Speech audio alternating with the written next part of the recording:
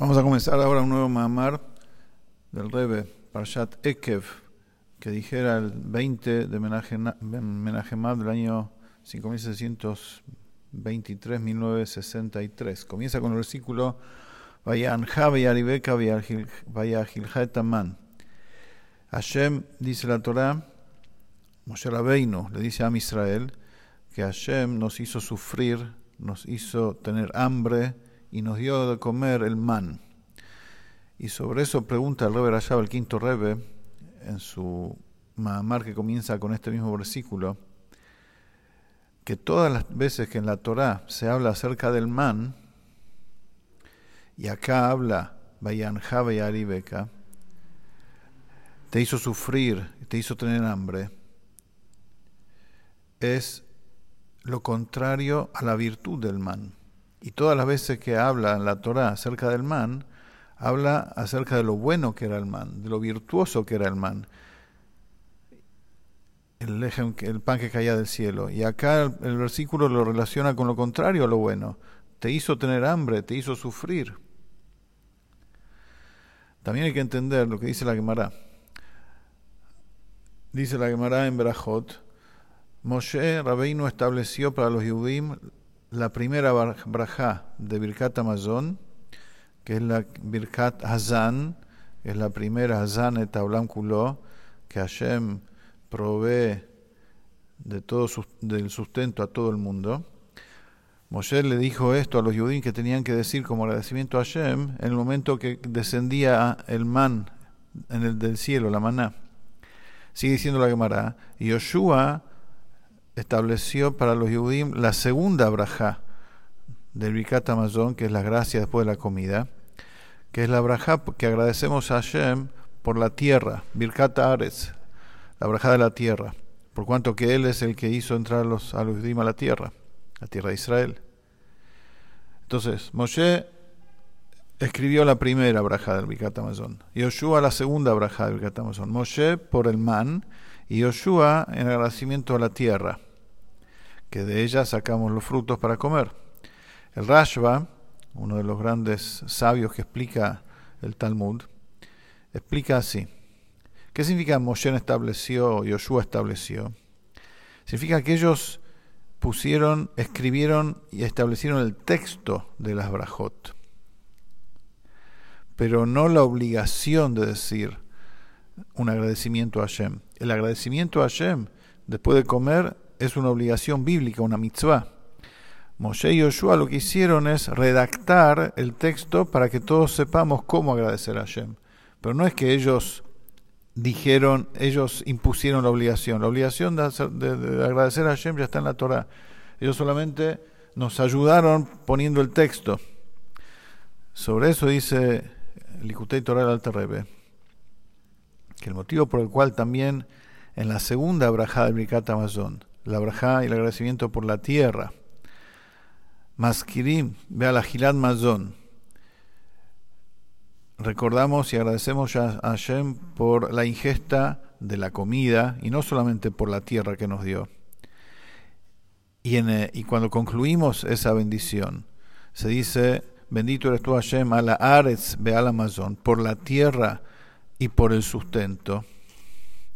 Si bien por el sustento ya dijimos una bendición y agradecimos a Hashem en la primera bendición de Birkat Hamazon, es porque el texto que escribió Moshe Rabbeinu para la primera de las dos bendiciones es por el man, que el man es lechem min hashamayim, se considera pan del cielo, era alimento que caía del cielo.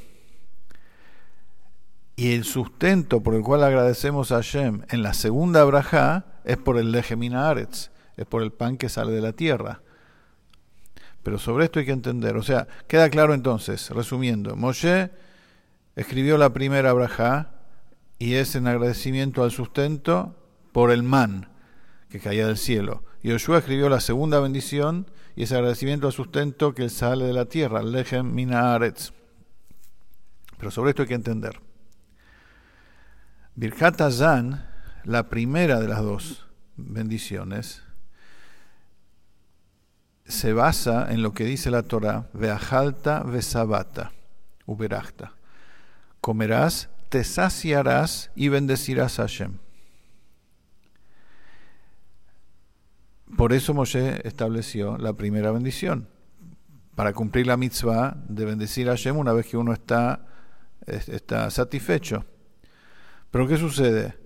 La primera verajá no se condice con eso. La primera verajá es sobre el man, que sobre el man uno no se sentía satisfecho. La segunda verajá que establece Yoshua por la tierra, que ahí ya no se cumple la bendición, es solamente la mitzvah, es solamente principalmente es una continuación de la primera bendición, y ahí es donde y ahí precisamente es donde está escrito Bejalta Besabata Uberachta. En la segunda bendición dice Bejalta Besabata Uberachta, cuando en realidad esa obligación tendría que estar escrita en la primera bendición. O sea, la primera bendición la puso Moshe Rabbeinu para cumplir la mitzvah de la Torah. La mitzvah de la Torah es cuando uno está satisfecho, pero se contradice aparentemente porque la puso por el man. La segunda bendición, que es cuando uno está satisfecho por el pan de la tierra, Yoshua la estableció solamente en agradecimiento por haber conquistado la tierra, pero principalmente por el alimento que nos sacía, está dicha la primera bendición que va sobre el man. Entonces no se entiende cómo es la cosa. También hay que entender el sufrimiento que la Torah dice que hay que tener en Yom Kippur, lo aprendemos del sufrimiento físico que está dicho acerca del man. Como dice la Gemara en Yomá, la Gemara dice, acá está dicho Inui, Beiniten et Nafshotehem, acá está dicho sufrimiento, van a hacer sufrir vuestras almas en relación a Yom Kippur, y también en relación al man está dicho Vayanja, y Hashem te hizo sufrir y te hizo tener hambre. Entonces, así como en un lado es sufrimiento por no tener comida, Yom Kippur, así también es en el otro lado, en el man, sufrimiento por no sentirse satisfecho. Hay que entender, pregunta Rebe acá, la insatisfacción que producía el man es que no llenaba, no saciaba del todo. Como dicen los sabios, no es lo mismo tener pan en la canasta, o sea, comida en la heladera, para nuestro idioma, que aquel que no tiene comida en la heladera.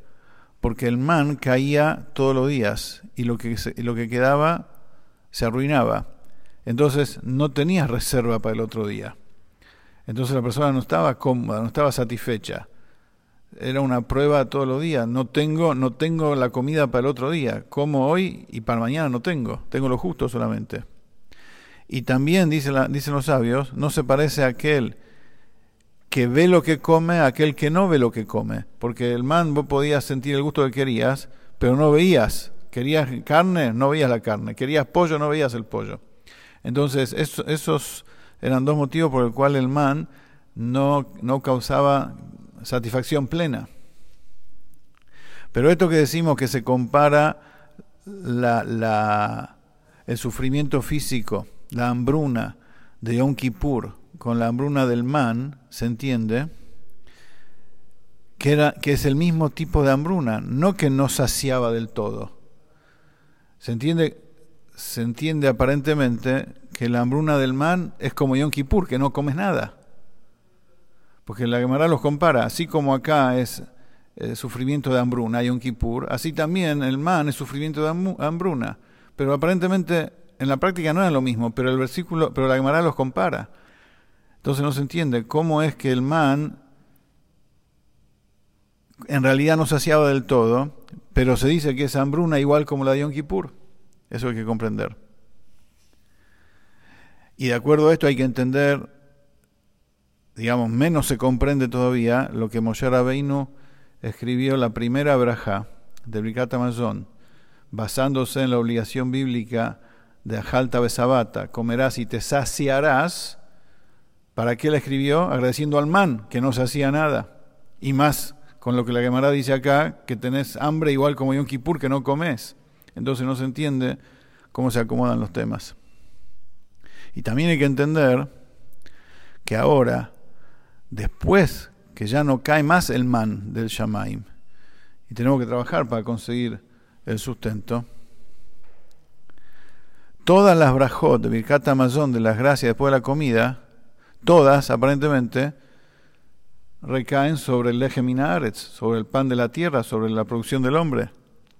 Sin embargo, la primera brajá, que es la principal, quedó literalmente, como Moshe Rabbeinu la escribió, sobre el man. Ahora también. ¿Cómo es esto? Continuamos lo que viene.